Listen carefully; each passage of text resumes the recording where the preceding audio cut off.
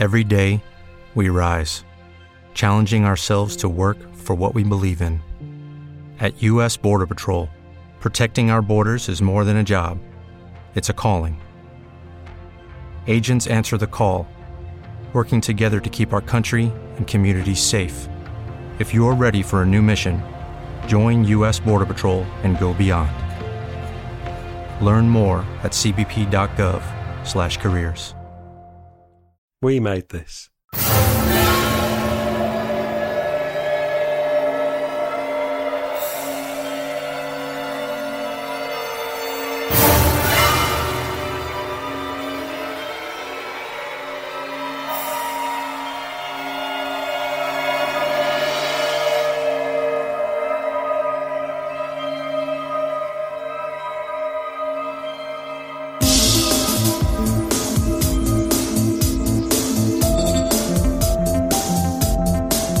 And welcome back to the Xcast. As ever, the truth is in here. This is our special Fight the Future Minute podcast that you're listening to. I'm Carl Sweeney, your host for this episode, and you are listening to our coverage of minute 32 of the X-Files Fight the Future. A minute which begins on 31 minutes as we see Agent Mulder and Kurzweil continuing their conversation, ends on 31 minutes, 59 seconds, with Agent Scully in her apartment, clearly unable to sleep. And to discuss this minute, I'm joined by Caradwen Foley again. Hi, Caradwen. Hi, Carl. How are you doing today? I'm very well, thanks. How are you? Yeah, really, really good. And looking forward to discussing this action-packed minute, mainly. But before we get there, actually, so we talked a bit about your overall opinions of the film on the last episode. Mm-hmm. So, did you see this film on first run? Were you a fan at that stage in the show's, lifespan? Yes, I did, and I was. I was a very young fan. I was 10 when the movie came out, and I had been watching the series for, I think, maybe about a year, maybe a little over a year at that point. I had been waiting on tenterhooks for the movie to come to our little 3-screen local theater. It did not, open on opening day there. It was a few weeks of sitting around and waiting. And I remember that the film had been on the cover of Newsweek that June. I had just dived into that story and read it back to back to back so many times. In fact, I think I might still have that copy of Newsweek in a box in my parents' house somewhere. But my older sister had introduced me to the show, and she drove us to go see it when it did finally come out. So I remember anticipating it very clearly. I don't actually remember a ton about the viewing experience.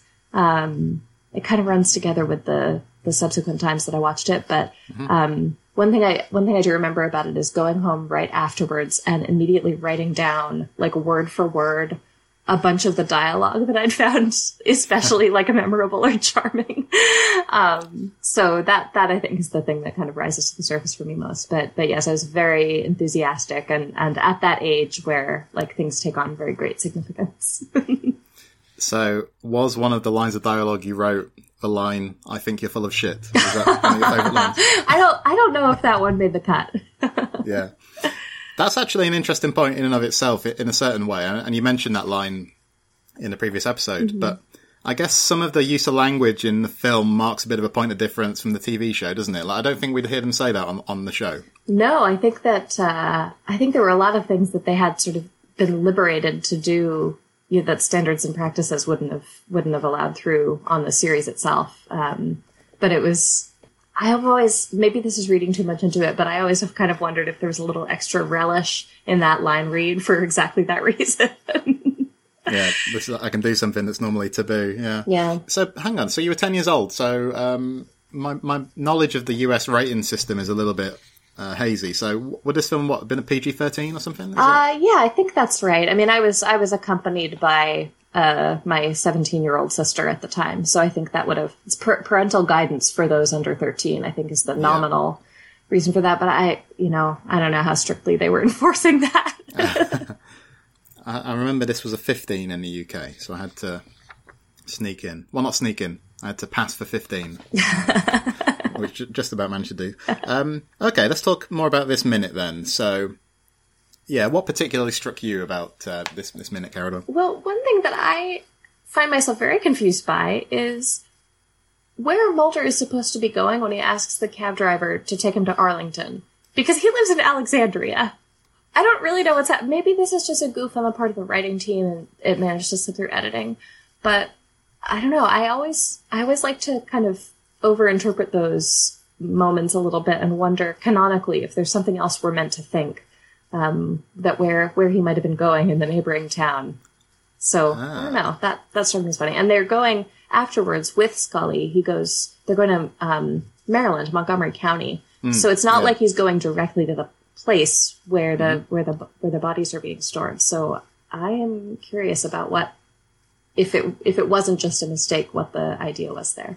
Is there any connection to Arlington that we know of in the X-Files? Is that where the cemetery is? Where the lone gunmen are? Yeah, that is where the cemetery is. Although I don't know what. I guess we know that Deep Throat is buried there. So I don't know if he, needs to go consult with commune with the spirit of his previous informant or something. But it does make you. I mean, I don't know exactly where this scene's meant to take place, although I assume somewhere downtown, like relatively close to the Hoover Building. I mean, he'd be going in the same general direction if he were going home. But yeah, I don't know. That has always mystified me a little bit. Okay, so listeners, if you have any other theories, let us know, because we're at a loss anyway. Duchovny's good here, isn't he? Because I think he gets in the cab, we get the music's kind of unsettled, and I like kind of just watching him, because you can kind of see the gears turn, and then you see the moment when he realises he has to follow up on this information he's been given. It seemed like almost a sense of regret passes across his face at one point, doesn't it? But ultimately he knows what has to be done, I suppose. Yeah, it almost looks like resignation. Yeah, I have to do this. Yeah, I don't fully know if I buy this, and I don't fully know if this is the guy I am at the moment. But it does seem like he just, throws us up his hands and realizes okay, I've got this lead. I can't in good conscience just let it lie. And then we're in Scully's apartment, and apparently both Scully and Mulder's apartment, of course they had to be completely rebuilt in LA for the movie. Somebody on the commentary says they arguably got nicer in the process. I'll confess, I've never really thought about this, and I've never really noticed a difference in the sets or anything. How about you? I didn't really notice anything in the movie specifically, because I think that my mental image of both of their places is so influenced by how they looked in subsequent seasons, because we spend a lot more time in each of their individual apartments in the later seasons than we do in the earlier ones. So it's very noticeable, the differences between their apartments, between the early Vancouver years and the later years. But I don't necessarily, do you know if they used the same sets in the film that then they went in to use in season 6? That's a good question. No, I don't know. Because if not, they're really close. Yeah. And the other thing Bowman mentions on the commentary is he talks about, I think he says, he talks basically about how extremely photogenic Gillian Anderson's face is to photograph. Oh my God. And I think one of the things about doing these minute podcasts though, isn't it, is you start to realise exactly how long scenes are. And we spend over 20 seconds here just watching Scully lying in bed, don't we? And most of our time is just watching her in silence, isn't it? She's clearly unsettled, she can't sleep. And yeah, I think what that kind of reinforces to me is just how important Duchovny and Anderson are to these narratives, because when Tony and I and Sarah were talking about the way the film was promoted, and it seemed like the trailers were very much about the concept and the plot. But actually, when you watch this, you realise that as well as that, a lot of it rests on these kind of in-between moments too, where they don't know what to do, or they need a second to think, or they come to a sudden realisation. And you could have as well written a screenplay as you like, but if your actors aren't compelling in those moments, it's going to have a massively, I guess, detrimental effect on the viewing experience, isn't it? So they really lucked out in 93 or 92, whenever it was, when they cast these two. Yeah, I mean, I think that having room for the scenes to breathe in these reaction shots is really important, especially for a plot that's as, kind of intensive and intricate and as, arcane as a lot of the stories in the X-Files are. If you don't have moments where you can just sit with your leads and watch things play out over their faces, like we did with Mulder in the cab, you kind of have to wait and see it register and watch those gears turn for him to really understand, what are the set of kind of conflicting priorities or emotions that his character is experiencing. And then for Scully, I think it's very straightforward what it is she's kind of grappling with here. But I mean, seeing it play out on her face is a different story from just being told that in the course of exposition or watching the hearing scene. This reminds me a little bit of that moment of the hallway where she and Mulder have that brief conversation, and she just lingers there for a second and kind of looks over her shoulder before walking away. I really like that, moment of sitting a second to let the pacing play out. I think this mirrors that nicely. Yeah, and you mentioned like the intensity of the plot, and I was reading earlier. I went back to read Roger Ebert's review from when the film was released. And he starts off, he says something like, it's incredibly hard to review a film that you don't understand. And he was talking about obviously coming in, having never seen the show, I presume, or having very little familiarity with it. But he comments favourably on just the unforced urgency of the leads, which I think is kind of what we're talking about. And arguably, it's crucial on TV, on the show, but it's also very crucial here, isn't it? Because here their faces are blown up to be like 20 feet high or whatever. I don't know exactly how big a cinema screen is, but I wonder what it was like for the cinema goers in 1998 who weren't familiar with the TV show. I assume they would just have been taken in by the presence of these performers, as we all have been, but I don't know. What do you reckon? That's a good question. I mean, it's so hard for me to separate that from my own experience of it, especially, since I had been watching it for quite a while at the point that I saw this for the first time and that I was so young. But I mean, I think it would be very hard not to get swept into that performance a little bit. And if you had any interest at all in the kind of story, or if you had decided that this sounded like an entertaining thing to check out one weekend, I think that watching it turn from just like a kind of creepy alien story of the kind that, you were describing it having been promoted as, like that the kind of emphasis on plot and the emphasis on the kind of government conspiracies and aliens angle, to then see it, take these moments of being quite interior. It might not be what you were expecting, but I think it would be very hard not to appreciate having a moment for the story to breathe and to have this new kind of emotional entry point into the story as well. So what exactly do you think is going through Scully's mind when we see her here? This obviously comes after the hearing at the FBI, doesn't it? So she's at a career kind of crossroads, I guess. I guess all that's just kind of churning through her brain, isn't it? I mean, when I watch the scene, I think a lot about the scenes in, what is it? I guess, I forget if it's in Anasazi or if it's in The Blessing. I think it's in The Blessing Way. When she's really grappling with this, this other career crossroads that she's at, and her feelings of, conflict with respect to her family's expectations for her and things like that. This seems like a little echo of that coming back to me. That it's not just about her own kind of professional pride or what she wants out of her career, but it seems very like she has a sort of sense of being on display and a sense of shame around that, because this was such a high profile incident. So I think if you are being hung out to dry by the employer that you trust, who is also the government, I've talked previously on roundtables about Apocrypha and Piper Maru, when Scully is going through having, Melissa's investigation just buried, and dealing with the fact that this is an institution that she probably still cultivates like a certain amount of dependence on and trust in.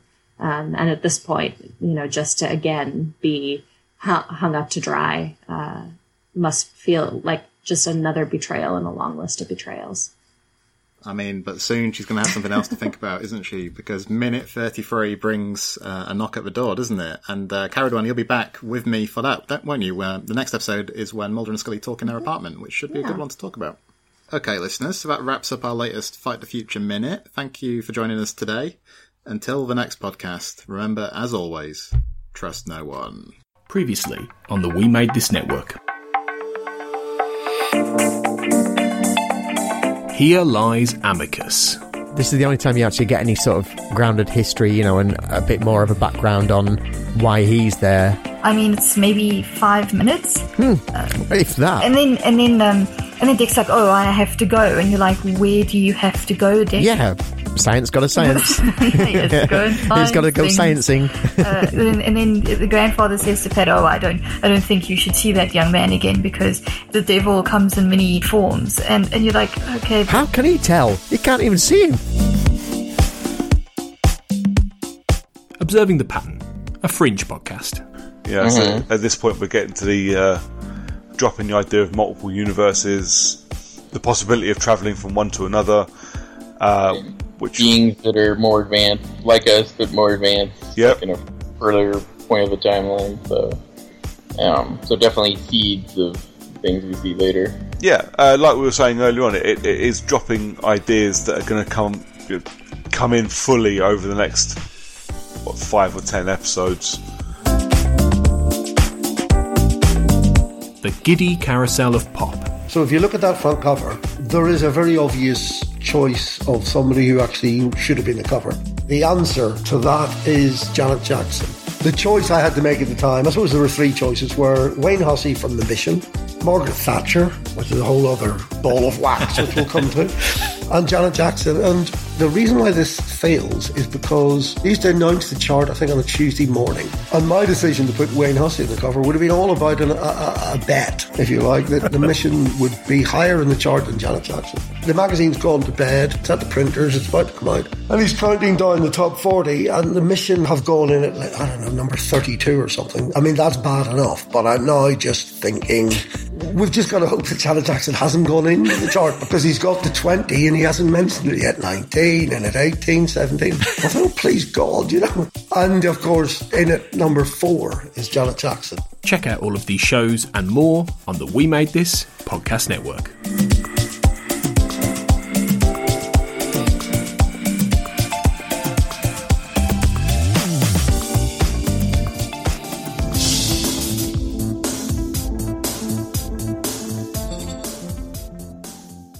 Hey guys, it is Ryan. I'm not sure if you know this about me, but I'm a bit of a fun fanatic when I can. I like to work, but I like fun too. It's a thing. And now the truth is out there. I can tell you about my favorite place to have fun. Chumba Casino. They have hundreds of social casino style games to choose from with new games released each week. You can play for free anytime, anywhere. And each day brings a new chance to collect daily bonuses. So join me in the fun. Sign up now at ChumbaCasino.com. No purchase necessary. VGW Group. Void where prohibited by law. See terms and conditions. 18+.